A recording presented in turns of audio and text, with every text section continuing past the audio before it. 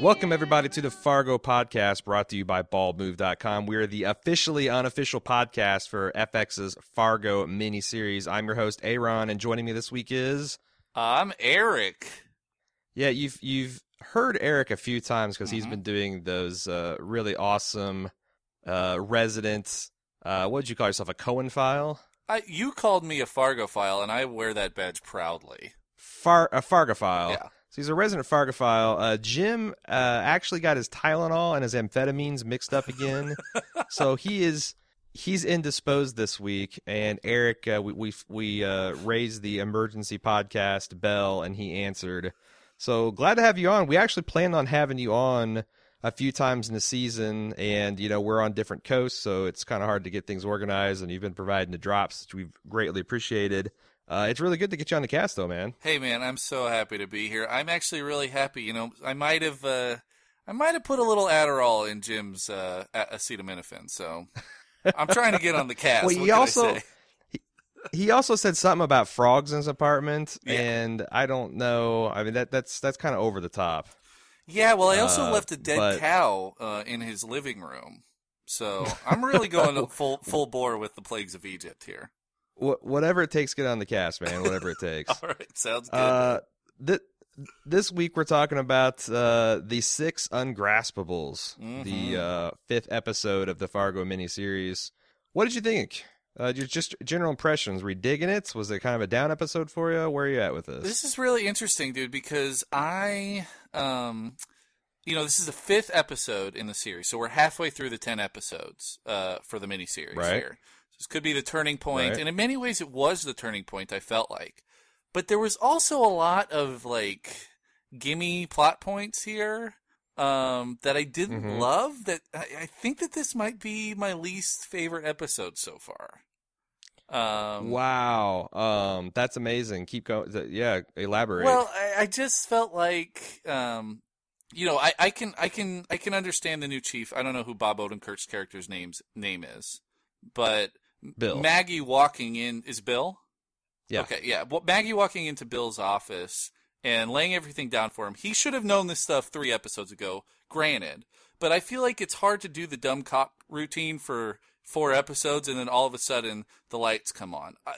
But at the same time, I could buy that. The part that I really didn't buy was Molly checking the washing machine when she broke into Lester's house. But then they turned that on its head because I was like, oh, well, she's going to find the hammer, and then all of a sudden, case blown wide open. But she didn't find the hammer, so there was a little bit of a bait and switch there. So I don't know. It's still a very strong episode. I still love this series. I just feel like this was a bit of a lull for me. Right on. What did you think? I loved it, and I actually thought this was one of the strongest episodes. Which is, it's always interesting when the two hosts have a little fight about this. I don't know. So this is one of some of the shows that we do. I feel like, you watch the episode once or twice, and I've got it. I read some feedback, and everything kind of comes together. Fargo's the type of show that I feel like I could talk about it for a week, and I could read about it for the week, and I still feel like I'm not getting everything. Yeah. Like, there's just some things that... like the fish motif is something that has been really bugging me and turning over my mind at like how pervasive the fish are. And even this week they snuck in a fish metaphor where Numbers told Lester that if they keep torturing him, he'll swallow his tongue, and he basically I forget what he said, will be gasping like a fish or will drown like something like that. Yeah, you'll choke on your tongue and drown like a fish or something like that. Yeah, that's a malapropism, it sounds like. But it's like the fish are everywhere. They're everywhere. And there's some interesting theories about maybe they're harbingers of death. That everyone that's associated with the fish ends up dead or is marked for death. Oh, no, Bill. Which has interesting implications for Bill and Lester. And whoever's putting in the Asian fish porn virus on the sheriff computers, he's a dead man for sure. I really like it. This also, each week we've had some sort of parable as the title, and they're getting more and more esoteric.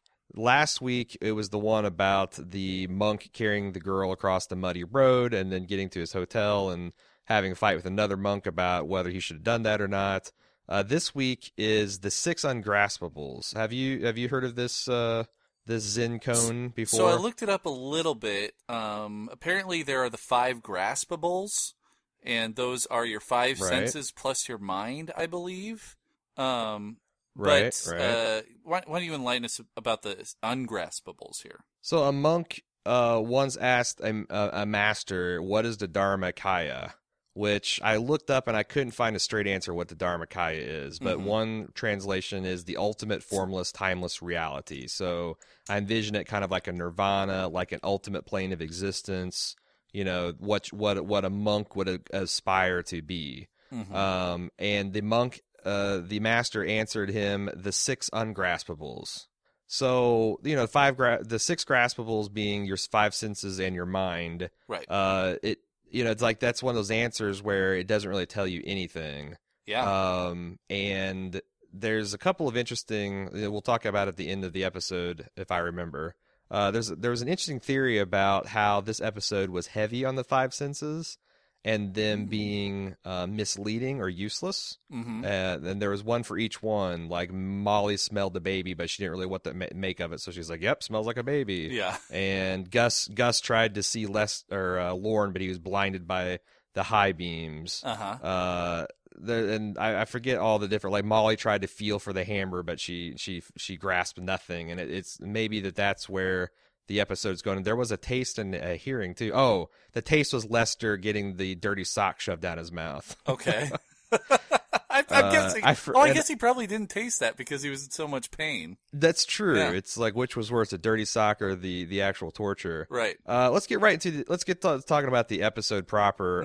I loved the Wes Anderson-esque opening, which I guess you could also say was kind of like a "Oh Brother, Where Art Thou" style opening. Yeah, I felt like this was "Oh Brother, Where Art Thou" 100% all the way. Like the cornfield and then the playing of the bluegrass version of what's the name of the song? I wrote it down. It's the "Wayward Flower." My poor wayward flower. It was in "Walk the Line." June Carter sang that when she was at the Hollywood Bowl with Johnny Cash. That's how I knew it. But yeah, like right off the bat. I mean, I think in "Oh Brother, Where Art Thou" was a cornfield. Here it's a wheat field. But like, I thought this was an overt reference to "Oh Brother, Where Art Thou." I'm like, okay, we're right here now in the Coen brother world. Right. So we see this is kind of the origin story of the shotgun. Lester went there to buy some socks. They had this kind of hilarious make your best offer. And the guy, he ends up paying $52 for a pair of socks and a shotgun. The point of this basically is, I don't know if you heard last week's podcast, but we had the psychosomatic wound theory. Yeah. Psychosomatic wound theory murdered in his crib less than 7 days old. Thrown out the window. It's great. I love how 2 theories, one was confirmed with the opening scene of the last podcast. This one was completely denied with the opening scene of this episode. We have the snow scraper and we have the shotgun recreation. We know exactly what's happening with the episode. It's really kind of a genius thing to lead you down these trails from a showrunner perspective, and then next episode immediately answer that question that was posed. No, far go, far giveth, and far taketh away. Exactly. And this time it tooketh away. And the whole point of that is showing that yes, he has a real wound, that the shotgun pellet went through the chief and embedded in his hand. We then flash to the present where Wrench and Numbers are working him over to get Lorne's name out of them. What's your opinion on all these flashbacks to show action from other point of views from the Fargo history, tying all this stuff together? Do you like that? Is it getting old for you? Where are you at on that? Well, so this was a good flashback, I felt like, because it did reveal something to us. It revealed an answer to a question that we had about his hand. And it also kind of leads to like the last scene in the episode. Like it was a nice bookend in my opinion. But on the other hand, flashbacks can be tedious at times. And I don't watch this show live. I don't watch it on FX. I rent it through Amazon, so I don't get any kind of recap. Sure. Did they have a recap before the show this week? Yeah, they do. Okay. Because I feel like these are kind of fan service or new viewer service to people who are picking up on a show for the first season to kind of understand everything that's going to go on in the episode if you haven't seen what previously has occurred. This one really worked because you're dealing with things that directly impact the episode. You know, the last scene where the doctor tells her that the shot's in his hand, it has fabric around it. You needed to know that information to know the information at the end. I think that they're catering a little bit toward new fans, which is understandable with the new show. That's a good point. I never thought of it that way as like, hey, remember this happened if you don't have the previously ons. Mm-hmm. It's a kind of a artsy way of doing that. So and maybe that's why I kind of found like I actually liked you know, it was a very cool shot seeing that through his eyes and seeing how Lorne came in the door. But the thing with the socks, it was kind of twee in that Coen Brothers way, but I found it a little tedious. Well, the weird thing about that is like, okay, so I see the opening scene. I'm like, okay, this is Oh Brother, Where Art Thou 100% right here. And then we go into the store. We realize that it's now fall because there's no snow on the ground. It's like fall or spring. Right. People are still wearing jackets, but there's no snow on the ground. So we're in a different time period. We go into the hardware store. Do people ever take jackets off? Do people ever take jackets off in Minnesota? I have no idea. I think it gets hot in the summer, right? I think there's a time. There's like 2 or 3 weeks in July they unzip their coats. Mm-hmm. The rest of the time they pretty much stay bundled up. That's my impression. But Lester's wearing his full outdoor gear here, so you got to assume that I thought that it had fast forwarded. Honestly, I thought this was a flash forward. When I saw the cars and the snow and the snow off the ground, I thought we were moving forward in the story, not backward. But that whole transaction at the counter with the mop-topped dude sitting behind the hardware guy, I was like, oh my god, this is like so No Country for Old Men right here. Like the ambiguous cashier, it's like the flip-flop from that scene of Anton Chigurh at the gas station in No Country for Old Men. I was like, you know, he can't give a straight answer, and it was just kind of a weird thing to me. So I'm like, okay, we're a brother, we're out there, we're No Country for Old Men right off the bat here. But it's a very ambiguous scene, though, giving the shotgun to Lester. It's almost like fate stepping in and giving him this instrument that will have a huge impact on him later on down the road. Right on. And it was also, I thought there was a little shades of early Mad Men, where, you know, Pete's supposed to exchange the wedding gift for something. He ends up getting himself a rifle. And, you know, with similar reactions from the significant others. Yeah. You know, scoffing and outrage. So I thought that was a nice little parallel. Yeah, but Pete hasn't used it yet, so that's also a good. That's true. Spoiler alert, though. Pete's still hasn't used the rifle. Pete's still very much still a Chekhov's rifle. It hasn't been fired yet. Absolutely. Lester's in bad shape throughout this episode. Mm-hmm. He starts hallucinating, and I thought the hallucinations of him in the diner with Lorne were really well done, very menacing. Yeah. Almost demonic, which I want to stick a pin in that word until we get to a little bit later on. All right. Which Molly takes advantage of when she later is kind of doing what I assume is an illegal interrogation while he's kind of looped up on pain medication, and kind of takes a flyer on this, asks him, hey, did you pay to have Hess killed? He's like, no, I never paid him. Yeah. All right, I never paid. I love that. I love that Maggie has become the Jack Bauer of Bemidji here. Like this is as rogue as the Bemidji Police Department gets. She's gone completely rogue in this episode. That's true. She's doing unauthorized interrogation. Mm-hmm. She's breaking and entering. Right. She's contaminating a crime scene. She can't be stopped. She is the Jack Bauer. Mm-hmm. In fact, let's talk about Molly for a bit. We join her story. Oh God, I've been calling her Maggie this whole time, haven't I? It's Molly. Yeah, Molly. That's cool. We'll roll with it. Because like it's Margie in Fargo, the TV show. So I'm like halfway between Molly and Margie. It's Maggie. I'm splitting the difference. Yeah, exactly. So Molly, I'm sorry. So Molly starts off her part in the episode. She's folding clothes. She's watching a television program.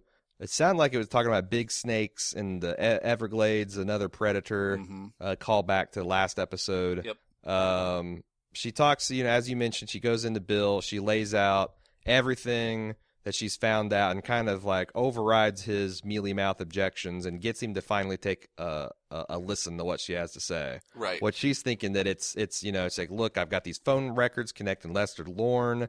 He got his nose broke the same time that Lorne is in the hospital. This guy's got tokens to the Lucky Penny where DeHess was killed. Mm-hmm. It's like it's all adding up. Now, the only difference I've got is I feel like Bill, his demeanor wasn't so much finally waking up as it was there's some kind of anxiety here about it. And I wasn't sure if it's just anxiety that he's potentially missed a big case or if it's red meat for the theory that he somehow is involved in the cover-up. And we know from later on the episode where Numbers and Wrench get Lorne's information. He gets the file that the Bemidji police have. There is a dirty cop on the Bemidji Police Department payroll. That's true.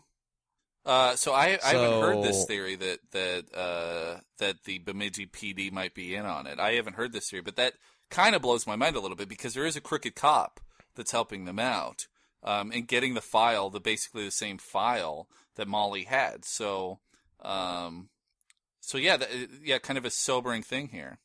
Yeah, and it would definitely explain, because I had the same problem. Like, Bill is too stupid. Mm-hmm. Like. And that's kind of something I complained about 2 episodes ago. It's like it makes Lorne look less impressive when he's going against people that are just fucking morons. Yeah. So if he's actually got some connection to this, and it makes sense. Hess Trucking has got some kind of criminal. We've been calling them the Dakota Mafia. Right.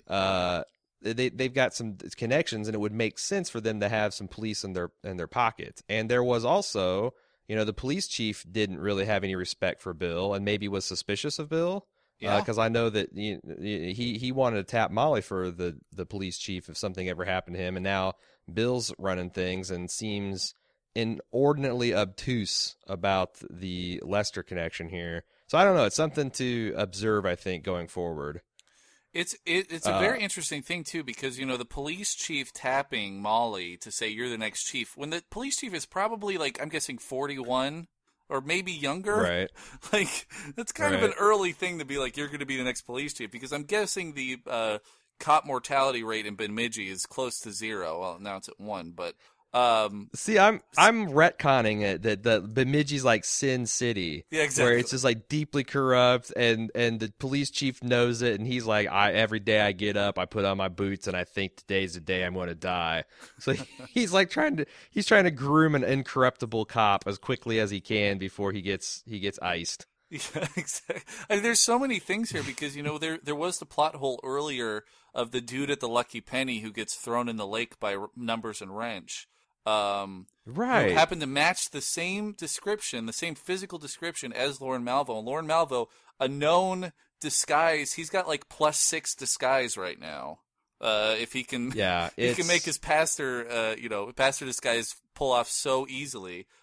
Maybe his whole, gross bangs look is just to match that dude in the Lucky Penny so that it throws people off the trail. Well, it's funny because I was talking to somebody, I can't remember if it's Facebook or email, but we were talking about, he was talking about my comments about Lorne being almost unbelievably lucky. And he's like, he actually referenced your first drop for us where you talked about him being the unstoppable evil or the agent of chaos, which basically that's a Coen Brothers device. And they kind of intentionally break the rules of logic because that's the point. Yeah. It's what's that, the guy in the insurance commercial where he's always like, he's dropping from, he's a dude in a suit and he's like this, and he drops on people's windshield and busts them up. It's like, he's that guy. You can't predict it. You can't stop it. It just shit happens. Exactly. He also plays that same character on 30 Rock. There you go. He's a little one-dimensional. Yeah. So the other thing I got a question with Molly's storyline here. We know the chief's wife gives birth to a baby daughter. And she visits her and has kind of a lengthy discussion with her. What did you think the point of that scene was, other than to throw in the fifth sense, the sense of smell when she smelled the baby, if we're going with the 6 ungraspables? I mean, I don't think that Molly needs any more motivation than she already has. She's kind of the Batman of Bemidji. She's just out for justice. Right. and I'm okay with that. Right. Sure. This is another point that kind of fell flat for me, is that it's revealed in this episode. The doctor basically reveals that Lester's been in 3 times in a week. This whole thing's happened over a week? And I've always thought that the chief's wife is handling this murder of her husband so well. Like, even at his own funeral, she's very well composed. And in this scene, she is as well. I don't know if this is an embodiment of the Minnesota Nice, but it's like she is hiding her emotions really, really well. And at this scene, you see a little bit of a peek of her saying, I don't care what you're, I'm paraphrasing here, but I don't care what you're doing as long as you catch him. Like, she wants the justice too. I was wondering the same thing, that I don't know if it's Minnesota Nice or it's like the mother's nesting instinct where she's just kind of turned into a she-bear and like, look, I got to keep it together, and maybe we'll see her fall apart later on, or whether she's really just an emotional MacGuffin to give Molly extra impetus to solve the case. Yeah. I don't know, but I've had the same kind of thoughts. Like, man, this girl is really put together about the death of her husband this late into her maternity. Yeah. And there's a lot more pathos to be mined there. I would be beside myself if I were her. I couldn't imagine. First of all, I'd be pregnant and I'm a man. All this has happened. The memorial service happened. Lester, like it's all 1 week. It's like this is an insane week if all of this happened. Like the blood in the shower, the crickets, all of this stuff is happening in 1 week. It's crazy. Another question I had after this visit, she goes to check in on Lester, who appears to be sleeping next to that window. Was not open, correct? I don't know. Okay, because it looked so clear, a shot into the night, that I thought it might be open, and I'm like, that's kind of weird. But it's in the middle of the Minnesota winter. I feel like he would just freeze to death, like the one guy in the season premiere did. Yeah, and you know a little bit about. Have you ever been to Minnesota in the winter? No, I have not. I've been in northern Michigan skiing, but I've never been in Minnesota. I went to Minnesota in October. Okay, October is not the winter. I went there like late October. It was the most insane cold I have ever encountered in my life. Like you couldn't walk outside already. Like downtown Minnesota, has the walkways instead of the crosswalks between buildings, and they have little bridges, little sky bridges. Right. I went outside for like 12 minutes at 1:00 in the afternoon and could not bear the cold with like 2 jackets on. It's insanely cold in Minnesota. Just saying. That's an anecdote. All right. So just as a super clean window. Yeah. What I thought was interesting about this is that Molly is looking at him. He has no way of knowing who that is. But it feels like with the that everything's kind of closing in on him. He kind of knows that in some way the jig is up. Yeah. There's some menacing music playing. There's also this kind of ominous heartbeat. I'm gonna ask you this: was I just a week too soon in discussing the psychosomatic wound? Because now we got the heartbeat. That's like really hearkening to the telltale heart. It does. Is he going to, even though this thing's been dug out of his skin, I wonder if there's still going to be something where he's scratching at it, or it's continued to be a festering wound in his mind, because he looks like he's going full blown. These hallucinations and this experience he's had with being tortured and the wound being infected might have unhinged him. I'm with you there. I mean, Lester is not a guy who I would describe as strong of mind. I mean, this is a dude who literally had an insane series of events happen to him in 24 hours. It's altered his entire life. And I love the Edgar Allan Poe reference here. And yeah, it'll be very interesting to see how it plays out. I think that there are so many things that point toward a telltale heart scenario here that I mean, come on. When you look at what was his name, Jerry Norgard in Fargo, the original series, it didn't. What was his name? Was it Jerry? Nygaard. Jerry Nygaard. Or no, Jerry Lundegaard. Jerry Lundegaard. Yeah, that's right. In the original Fargo, things did not end well for him. I mean, and I don't expect things to end well for Lester here. I don't think he's not gonna Walter White his way out of this situation. So things are gonna end badly for Lester here, and I think that the number one thing that's going to give him away is his guilt. He's got a complete ineptitude at social interaction and defense. but he's also got this overwhelming guilt from being just a normal dude with a family in a house who has now been pushed through this tumble cycle. And it's going to blow anybody away. Anybody's mental state would be rattled by what Lester's gone through. No, totally. I totally believe that. Yeah. Let's talk about Molly's Batmaning it up, her Jack Bauer escapade into Lester's house. Mm-hmm. She goes down. She notices the washer or dryer is out of whack, and she takes off the rear panel. Yeah. Thought a little bit of this is a little tidy. What? Did I miss something? Because I didn't have time to review the previous episode. Mm-hmm. Did Lester move that hammer? Not on screen. Or do we not? So this is another thing. So we and don't This know. goes along with what you're talking about with the show don't tell. There are two instances of that in this series. First of all, I don't think that the hammer is in there. Even though we saw Lester put it in there. Maybe it is. Maybe she just missed it. But that's a show don't tell moment of Lester moving the hammer. The other show don't tell is Lester finding out what Lorne Malvo's name is. I don't think that's ever been revealed prior in the series, but for some reason he knows Lorne Malvo's name. So I'd kind of like to see these happen.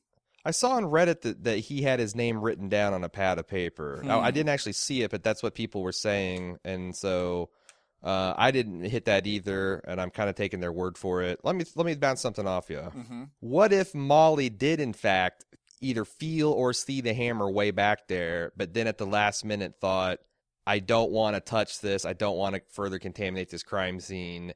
And also, if I grab this now, this is probably not going to be admissible to court because I've got no search warrant. I'm here illegally. Mm-hmm. What if she is really going full Jack Bauer? She saw the murder weapon. She felt it.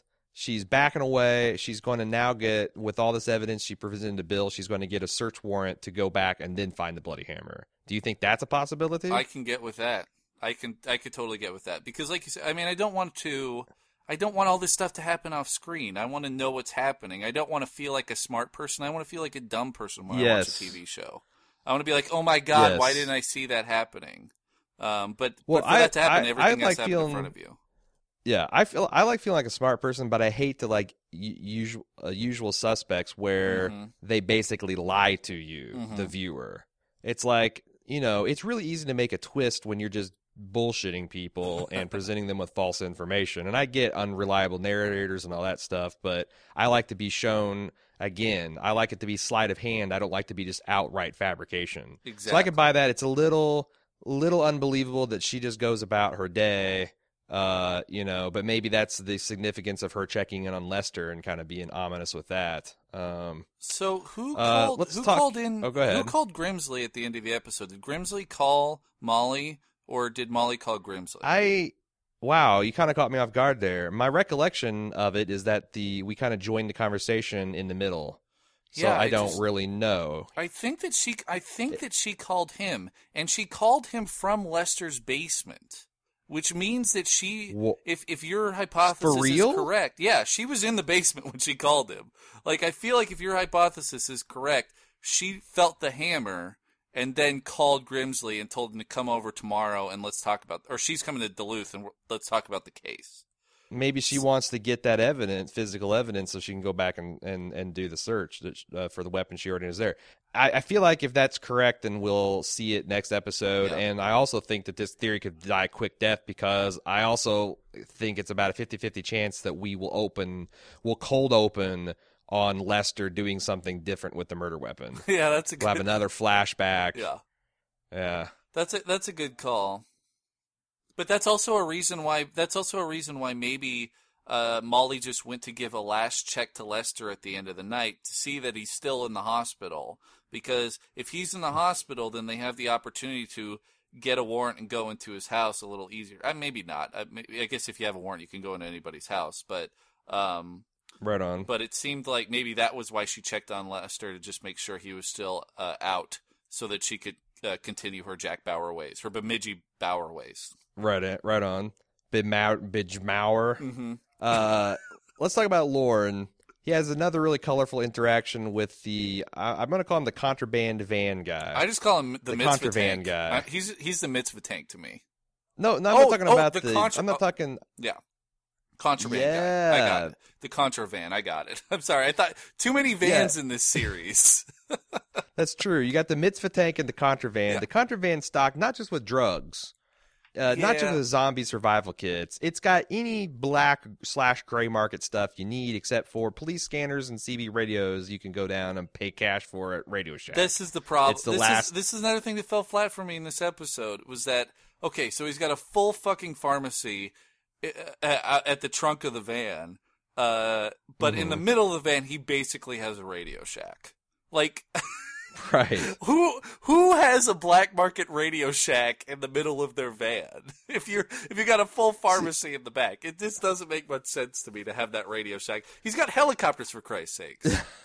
See, I wonder if he's like whatever fixing company that Lorne works for. You know, that they got the shadowy. I wonder if he's their version of Q. Like, you know, James Bond's got Q, where it's like he's in the middle of a mission, guy shows up with a weapons van, and here's what you need. He's like, because the other thing is, like, how in the hell would you find that guy?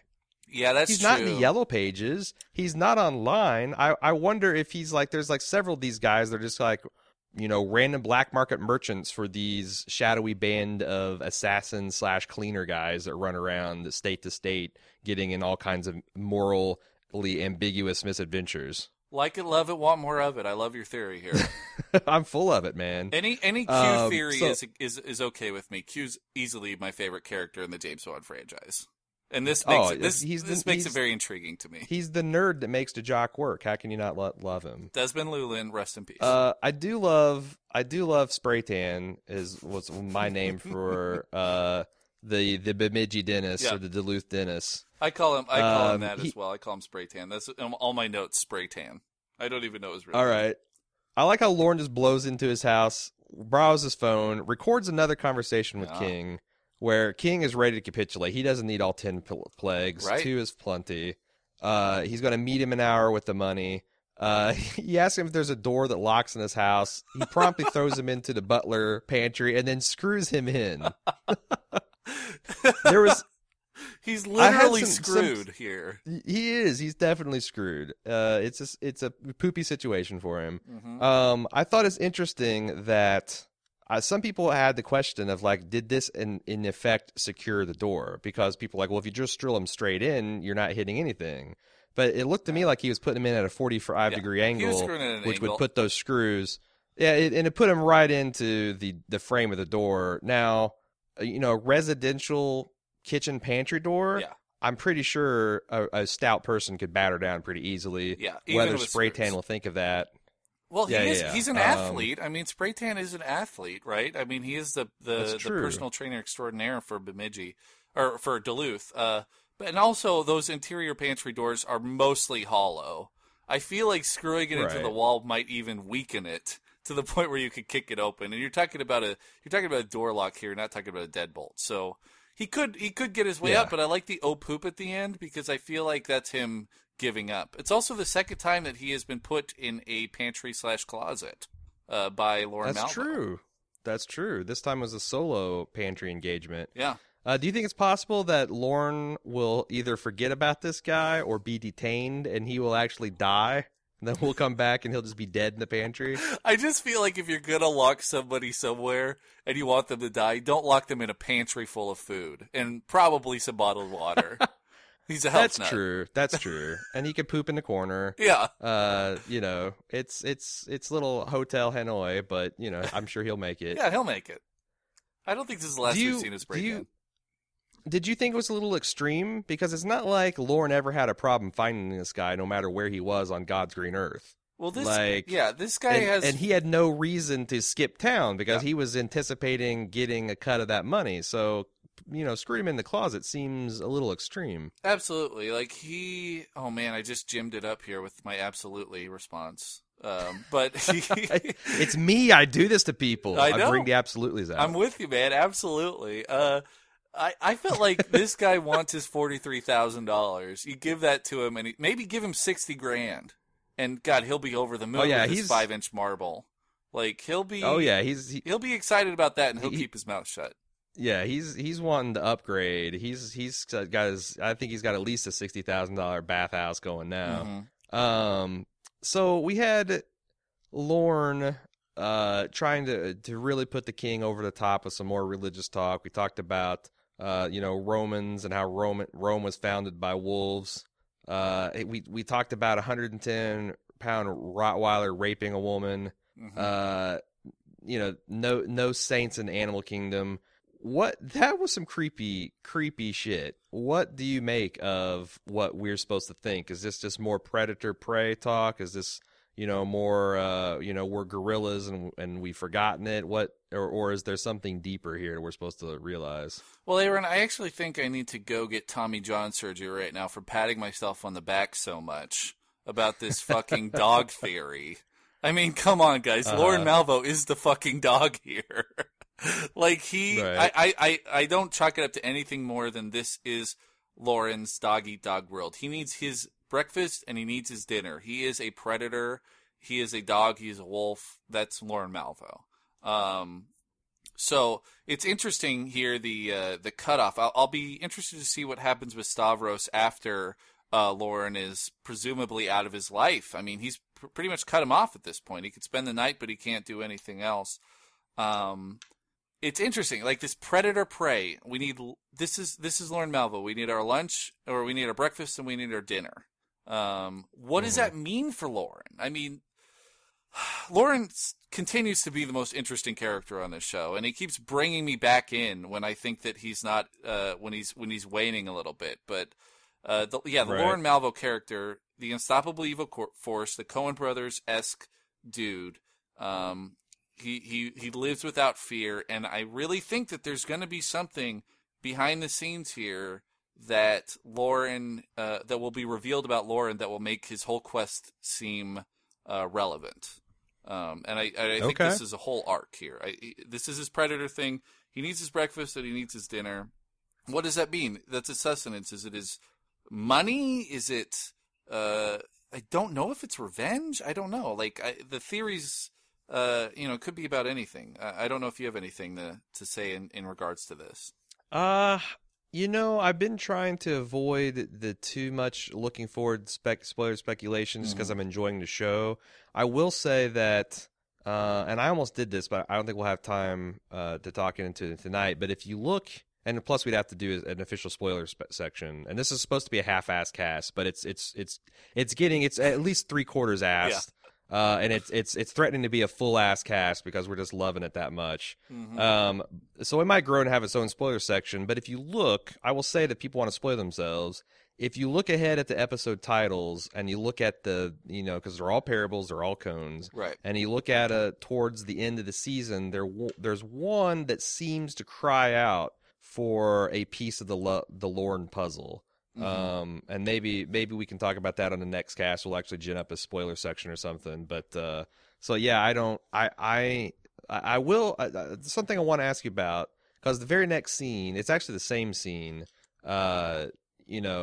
We see that Gus and Lorne kind of pass initially as two ships in the night, and then on the way back, Lorne sees him in his headlights.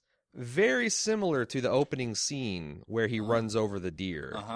Yeah, he's literally a deer in the headlights here, or figuratively. He's literally deer in the headlights. Yeah. And I thought for a moment that Lorne was just going to floor it and hit him. Mm-hmm. But I still feel like this parallel to the deer, where Lorne kills the deer and comes out and looks at it and sees it dying, but doesn't really feel much one way or another. I feel like this is bad news for Gus. I hope there's not too many Gus fans, because it doesn't. And there's another piece of evidence that I want to talk about at the end. Things look, I think, pretty bad, pretty grim, you would say, for Officer Grimley. Yeah, I mean, are you feeling me on that? There's something here that's been a hanging chad, if you will, from the 2000 election, around this whole deer scene at the beginning of the series. We see Lorne Malvo hit a deer, go off the road, walk out of the snow, see the deer suffering. The deer dies in front of him. The next day, Molly and the chief go out. Is it Molly and the chief, or is it Molly and Bill? They go out. That's Molly and Chief. Yeah, they go out to investigate the crash. There are 2 dead deer here. There's a dead deer in the trunk, and there's a dead deer buried in the snow. We only saw Lorne hit one deer. And this has always been something that's been hanging in my craw since it happened. Wait, are you serious? I did not know there was 2 deer. It seemed like there were 2 deer in the first episode. There was one buried in the snow, and there was one in the trunk. And he only hit 1 deer, from what I can tell. Yeah, that's true. That's true. That's super exciting. I'm just hesitant to commit. So you're saying that the Molly and the Chief found 2 deer? I believe so, because there's a scene where they go over, they swipe the snow away, and they say, "Well, there's your deer." And then they open the trunk, and there's another deer in the trunk. Wow. Okay. Which is interesting to me when what you does talk that about mean? Well, when you talk about Gus here as the deer in the headlights. He could be an accidental death, and really he is the accidental guy here, or maybe the mitzvah tank is the accidental guy here, because he involved himself in the situation when he, didn't really need to. Sure. But maybe there's an accidental deer, and then there's a deliberate deer that are going to be coming up at the hands of Lauren Malvo. This is all speculation, but that's been something. Sure. It's been sticking in my craw. I know that you are on the Rust Belt. You know these sayings. It's not hanging in my craw. It's sticking in my craw. But it's always been something that's in the back of my mind since the first episode. Like, where did that other deer come from? I think that deer was asking too many questions. Yeah, maybe. Found himself in the trunk. Yeah. So let me let's move on to Gus. Okay. He's the last character we've got to talk about. Mm-hmm. He checks into Lauren Peterson's cover story. He finds it a bit thin. I found some of it hilariously photoshopped. But whatever. It's I do 2006. love the alibi here, but let's be straight here, people. When you have a especially Lutheran congregation in a city, and I ran this by a couple of my Lutheran Minnesota friends who are on my softball team. You have a Lutheran congregation in the middle of Minnesota. They have a church directory. They take a church directory every couple of years. It's a professional photographer comes in, takes a picture of everybody in the church, and you put it together in a compilation so that you can have a picture of everybody. This also happens in Presbyterian congregations in Bremerton, Washington, because it happened to me when I was a kid. So this church definitely has a church directory. I don't know if there's going to be a journey to this church at some point, but Lauren Malvo, taking advantage of the lack of technological aptitude in 2006 of rural Lutheran churches in Minnesota, to create his own website here. I just found that really interesting. I was guessing that the whole church was fictitious. That's a possibility. I don't know. Like, who did they call? Like, the fact that they called the church and it rerouted, I think that goes along with your and Jim's theory that this is all a huge cover from the Desert Hitman Society, that the Grosse Pointe Blank Society that's somewhere in rural New Mexico or whatever. They also have a branch that works out of a vacuum sweeper repair office. Yeah. All these universes are connected. Man. Yeah, exactly. But so he finds it a bit thin. It's costing him some sleep. He's looking over at the neighbor, and in the middle of the night, he's drinking a warm glass of milk. He sees the neighbor awake. Neighbor comes over and chats. He's the tank mitzvah guy. Yep. Apparently, with the hot wife that was flirting with Gus. Haven't seen the hot wife.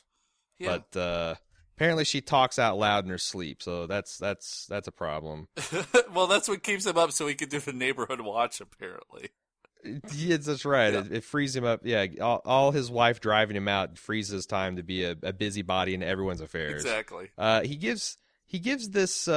He's got this weird way of complaining about things without complaining. That's kind of like a Jewish superpower. Mm-hmm. And he talks about how all the things in life are gifts, the cold and holes in your socks. And he tells about the parable of the rich man, which reminded me a lot of the Will Smith 7 Pounds movie.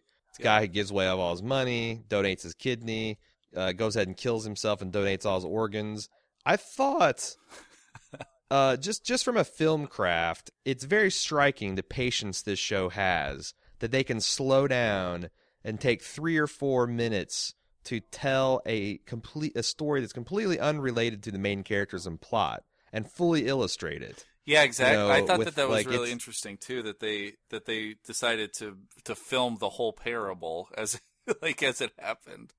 Yeah, it's like we got a B unit that don't have anything to do today. Have them go with a couple extras and do this thing. Yeah. But it was really effective and absorbing. And the guy asked at the end, he's like, did he kill himself for nothing? Yeah.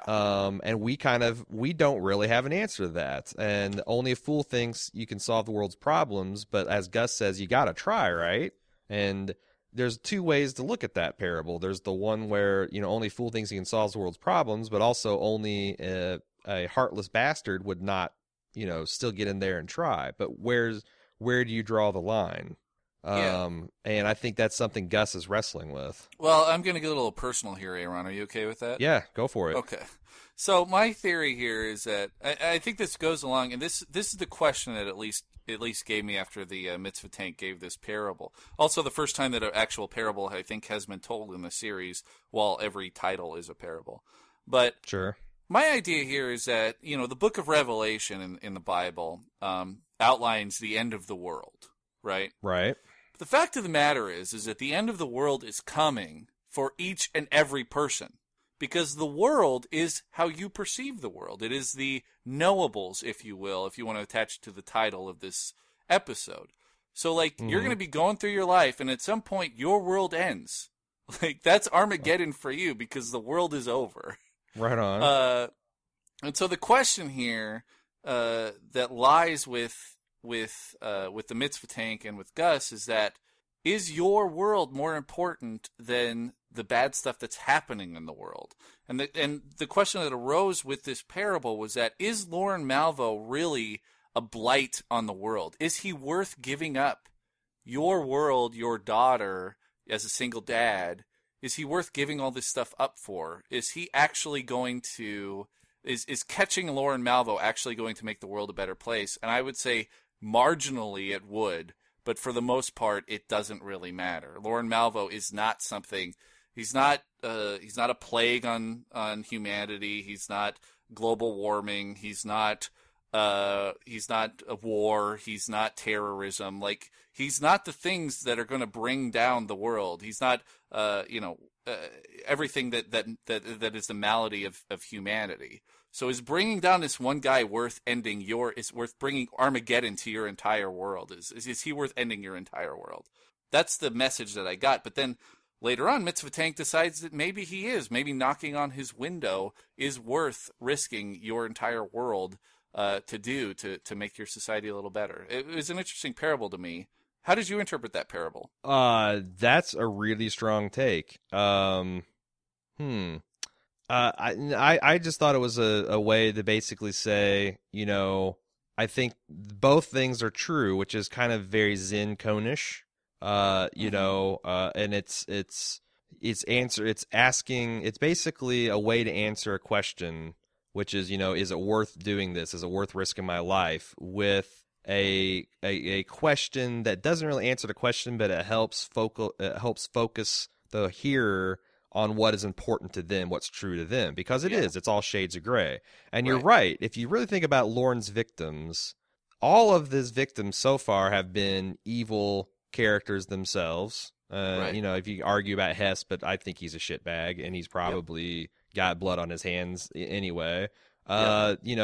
He Lester killed his own wife, but Lester did that himself. He's the agent of chaos that, kind of brought these feelings to a head, but this is something Lester had in him his whole life as a consequence of the way he lived it and the way he chose to go about living his life in his world.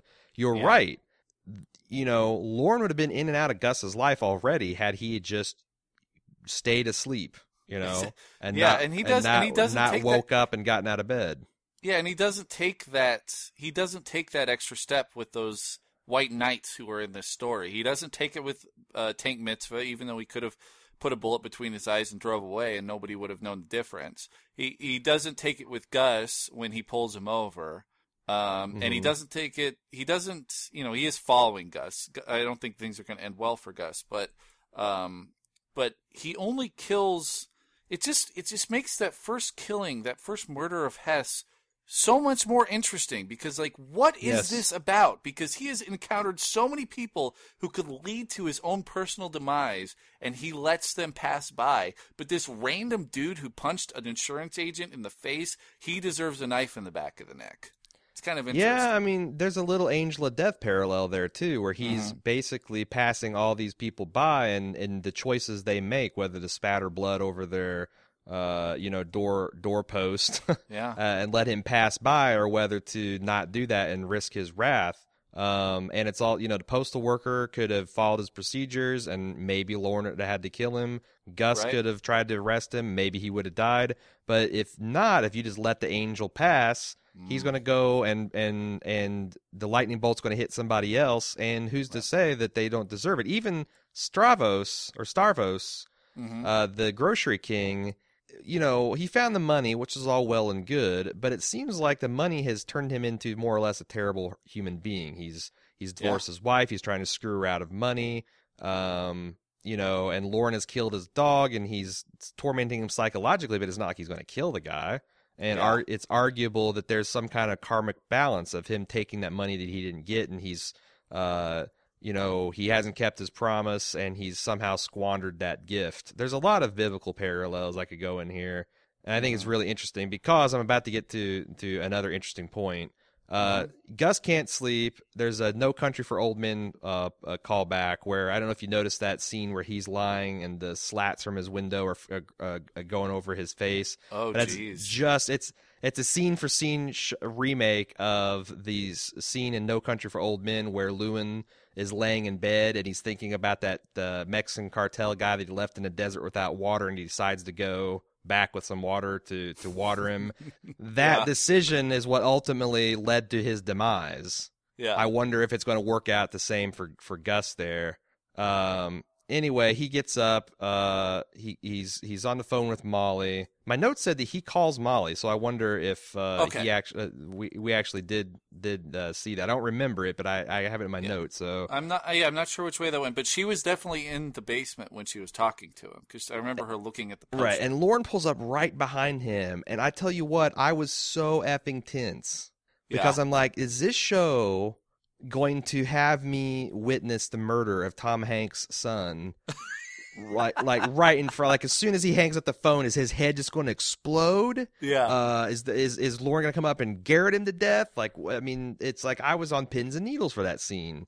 But the Angel of Death passes again. He's outside his house. He's got the CB and police scanner. He's obviously eavesdropping on his daughter.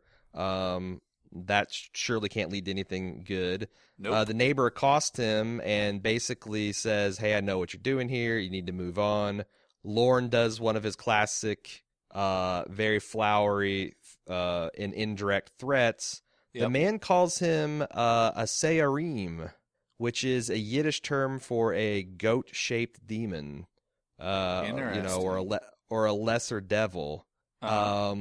This goes back to your Unstoppable Evil, Agent of Chaos, Angel of Death. I will lay it out there. We know that the Coen brothers occasionally introduce some mythological, supernatural elements into their film. Do you think they're actually going to go there with Lorne? And is that going to bother you? Is it going to bother people? Well, it's not going to bother me because the Unstoppable Evil Force represents death. I mean, that's what it is. It represents death. Right. And it represents death in a way, like you could also say it represents nature. There is, and all of the callbacks to wolves and predators, it represents nature. It represents the fact that we can have the best laid plans of mice and men, but the fact of the matter is the demise is coming. It's I keep talking about this dark idea of the demise coming for characters in the show, and for, frankly, us as people. But that's what the Unstoppable Evil Force is. Like, I kind of love the idea. Like, it's not necessarily an evil force. It is just a representation of nature.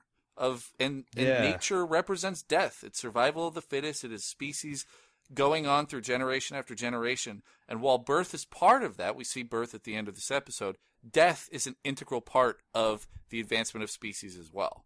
So that broader sense, that philosophical sense of death being a part of life is the embodiment of that unstoppable. No, I love that. It's not good or evil. You're talking universal forces. Yeah. One last thing about some potential bad news for Grimly fans. Some people have noticed that the last names of people are very literal in this show. You got Lorne Malvo. Mal base means bad. You got Molly Solverson. She's solving the crime. You got the Grocery King is Stavros, which is Greek for cross. Wow. And we know that he's kind of seeing himself as a martyr here and, being persecuted by God.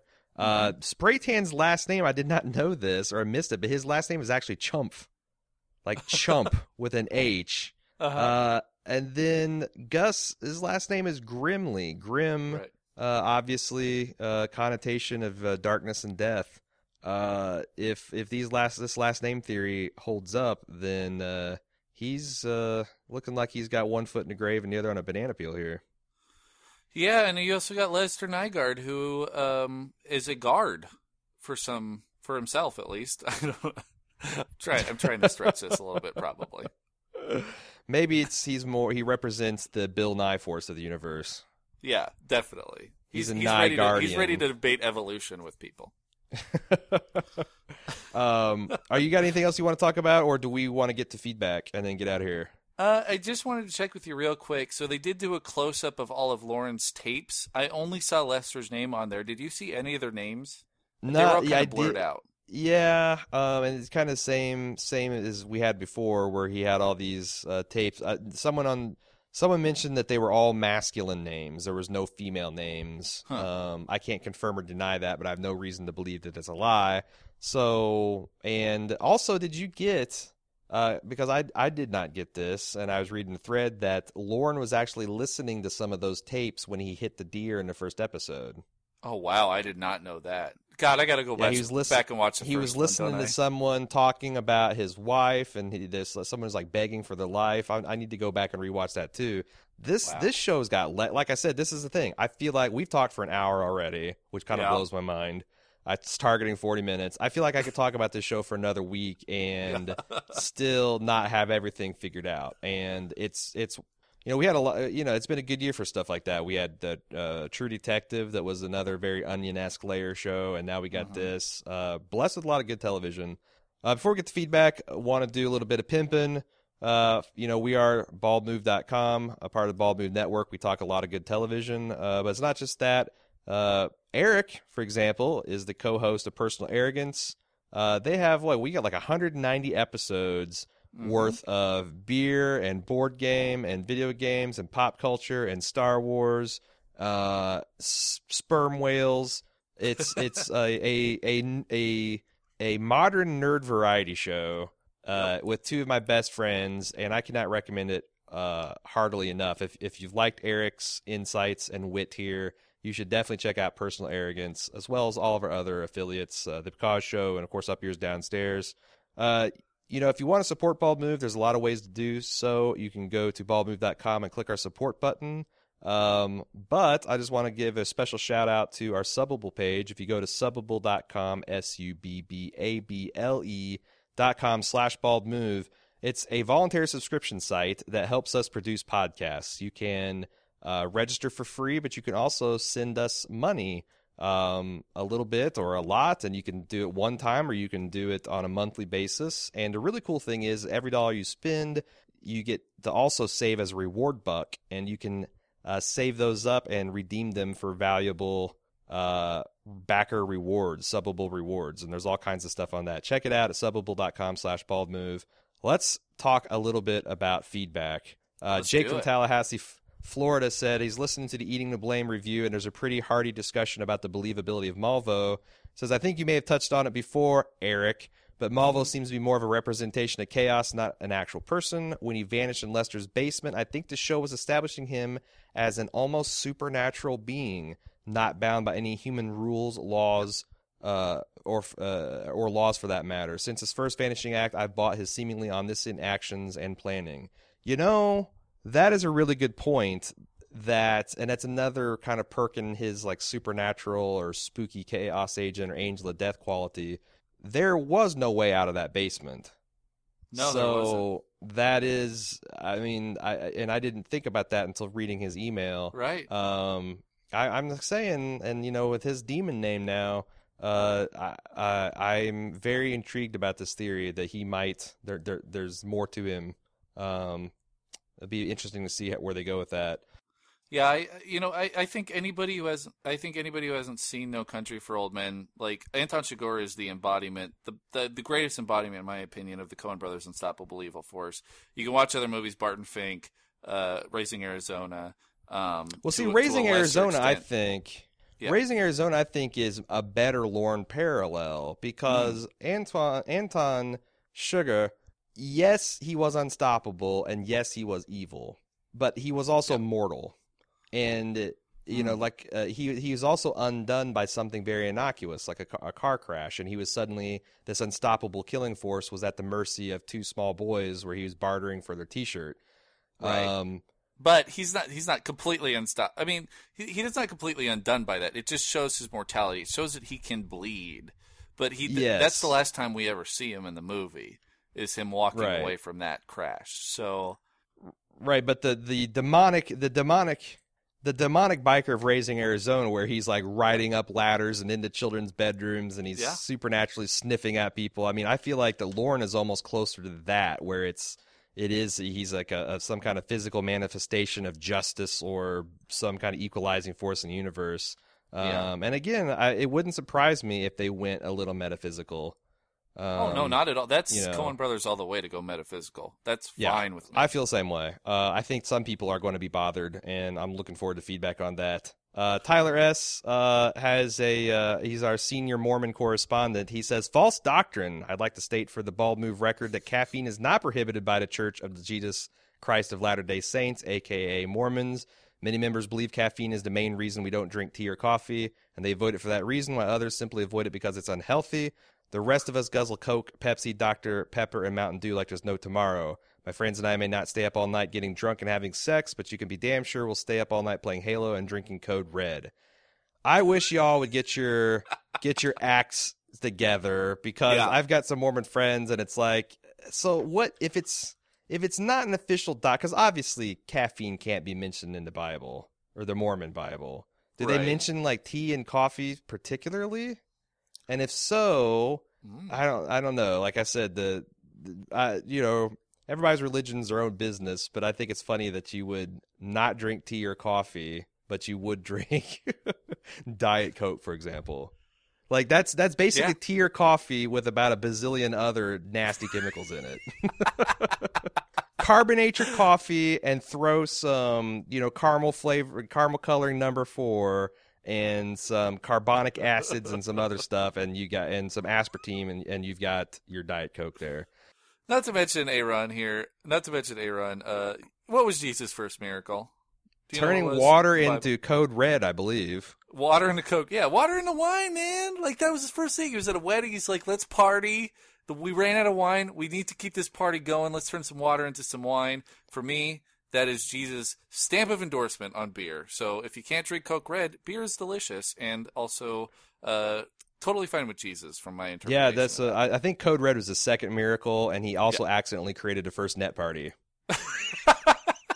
So, exactly. Moving on to Mary J. says, I'm writing because I think a lot of people missed what has happened and why Lester's not seeking medical attention for his hand, although he better do it soon. Wait a second. Let me see here. There was a reason I put it on here because, I just want to give her a shout out because she correctly predicted all the symptoms that he had. She mentioned in a very short time the wound will cause a fever. He may become delirious. He could easily become septic. As we know, Lester isn't the sharpest tool in the shed, but he better figure out something quick right after he solves his problem with the Fargo hitmen. Very, very strong take. Almost an unstoppable supernatural force or prediction there, I think. I'm a little wary of that, and Benji had a question about the screws reinforcing the door, and I think we answered that adequately. So that's all the feedback we got. If you'd like to send us more, you can do so at fargo@baldmove.com. You can also follow our show threads on Facebook.com/baldmove, and you can tweet at Jim. Tell him, hope he comes out off his amphetamine high. Actually, don't do that. because I don't want him to get like 100 tweets and just be buzzing all night, and I need him healthy so he can get back to fucking work. But yeah, you can tweet at him when he gets healthy on Twitter at BaldMove. Eric, thanks for helping us out, buddy. It's been a great cast. Thank you for joining us. And again, please, guys, check out their Personal Arrogance podcast. It is hilarious, and it is a weekly delight for me. I'm glad that you got. I've been entertaining with your Rocky Mountain correspondent Levi, but I'm super glad to hear that Jesse's back in the saddle this week. Jesse's back. We should have a new episode up as soon as Fargo is posted. So if you're listening to this, we got our new episode up with Jesse. It is a bar. Give us a preview. What are you talking about? This week we are talking more Star Wars news. We're also going to talk about how to save Nintendo at E3 this year, along with some science news and also a little bit of board game news, mixed in with some history, some sci-fi, some pop culture. That's basically it, man. We're just nerds, and we love everything that is nerdy, and that's what our podcast is about. I'm super excited to hear your Nintendo take, because as one of the few people that's actually bought into Nintendo's next generation, I feel like I'm out on a very lonely but enjoyable island. We save Nintendo this week. In no uncertain terms, we save it. All right. I can't wait. Eric, thank you once again, and you can find all that stuff on baldmove.com. Thanks again. We will see you on next Thursday, and of course, Fargo comes back Tuesday. Stay tuned for all of our Fargo coverage to come. And until then, I'm Aaron, and I'm Eric. And we will talk to you later.